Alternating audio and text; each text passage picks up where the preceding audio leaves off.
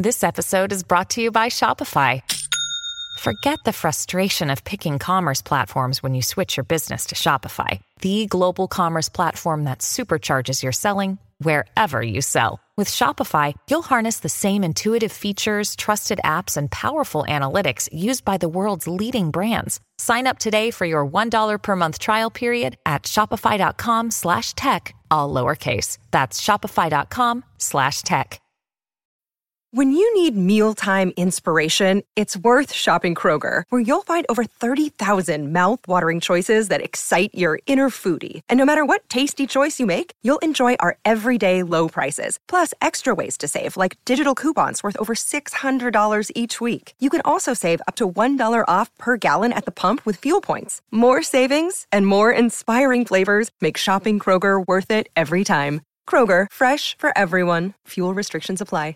This is Optimal Living Daily, episode 1547, 5 Daily Practices to Help You Create Space, by Sarah Kathleen Wilson with NoSidebar.com.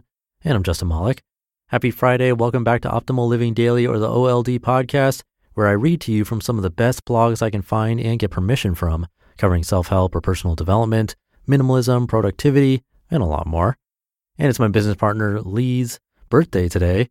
His name's not Lee's, it's Lee. He does a lot of the work behind the scenes here that I just don't have time to do. And he doesn't get the recognition I do as the host of the show, but it's well-deserved. So happy birthday, Lee. Hope you have a great one. He actually picked today's article. So with that, let's get right to it and start optimizing your life. 5 Daily Practices to Help You Create Space, by Sarah Kathleen Wilson with NoSidebar.com. Boundaries are a necessary part of living for both relational health and the health of our own psyche and soul. Not only do intentional boundaries help us define who we are and the kind of life we want to be living, they help us know when to say yes and when to say no to anything that comes our way. In short, boundaries help us weed out the excess in our lives and create the space needed to thrive. What happens in a life without boundaries? The dark side of having no boundaries can look something like this. Your priorities become skewed. Your schedule becomes overfilled. You give so much of yourself to others that you have nothing left. Your relationships suffer. You've abandoned the present moment. I know what the dark side looks like because I'm all too familiar with it. I've been there repeatedly. I've made commitments I had to flake on, letting both the other party and myself down. I've said yes to so many things that executing all of them has worn me down mentally and physically and left me feeling resentful. And I've let myself see everything at once, causing my mind to flood with too much information. When the mind floods, nothing gets the attention it deserves. It's taken me years to understand why setting boundaries for day-to-day living is a crucial part of creating space. To arrive at this place of understanding, it's taken me experiencing the full weight of what happens when boundaries aren't set and lines get blurred. When lines get blurred, space gets lost, and joy, gratitude, and peace fall absent. Through my own process of understanding, I've identified 5 daily practices and challenges I believe can help anyone struggling with boundaries restructure life in a way that allows you to have the space you need to thrive. Number 1, shape your life around the integral aspects of your existence. This might seem like a no-brainer, but there's something to be said for writing out what's most important to us and keeping it close and visible. In doing so, we are far less likely to say yes to something that doesn't come close to supporting our priorities. Likewise, it might help us readily say no to a good opportunity that simply isn't the best for us.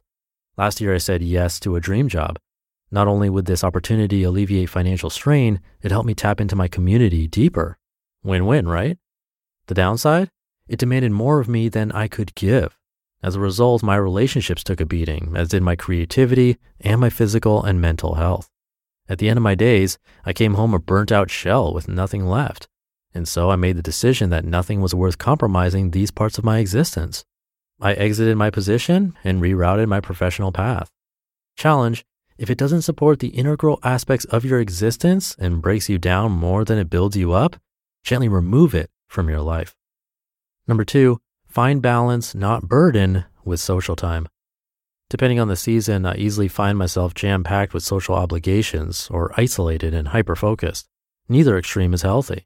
When I'm going from one social obligation to the next, chances are I'm feeling a sense of guilt or restlessness when I acknowledge the productive quiet time that isn't happening. Likewise, when isolated, I'm not connecting with or finding context within my community. Finding balance in social time is tricky, but it is possible. Though it might seem elementary, a simple rule is to book yourself for 1 or 2 social engagements per week. That way there's room to add more if an invitation that supports what's most important to you pops up, and yet still allows you enough downtime to avoid feeling burdened. Challenge: engage in enough social time to connect, not so much that it drains you and is counterproductive. Number 3, take control of daily communications.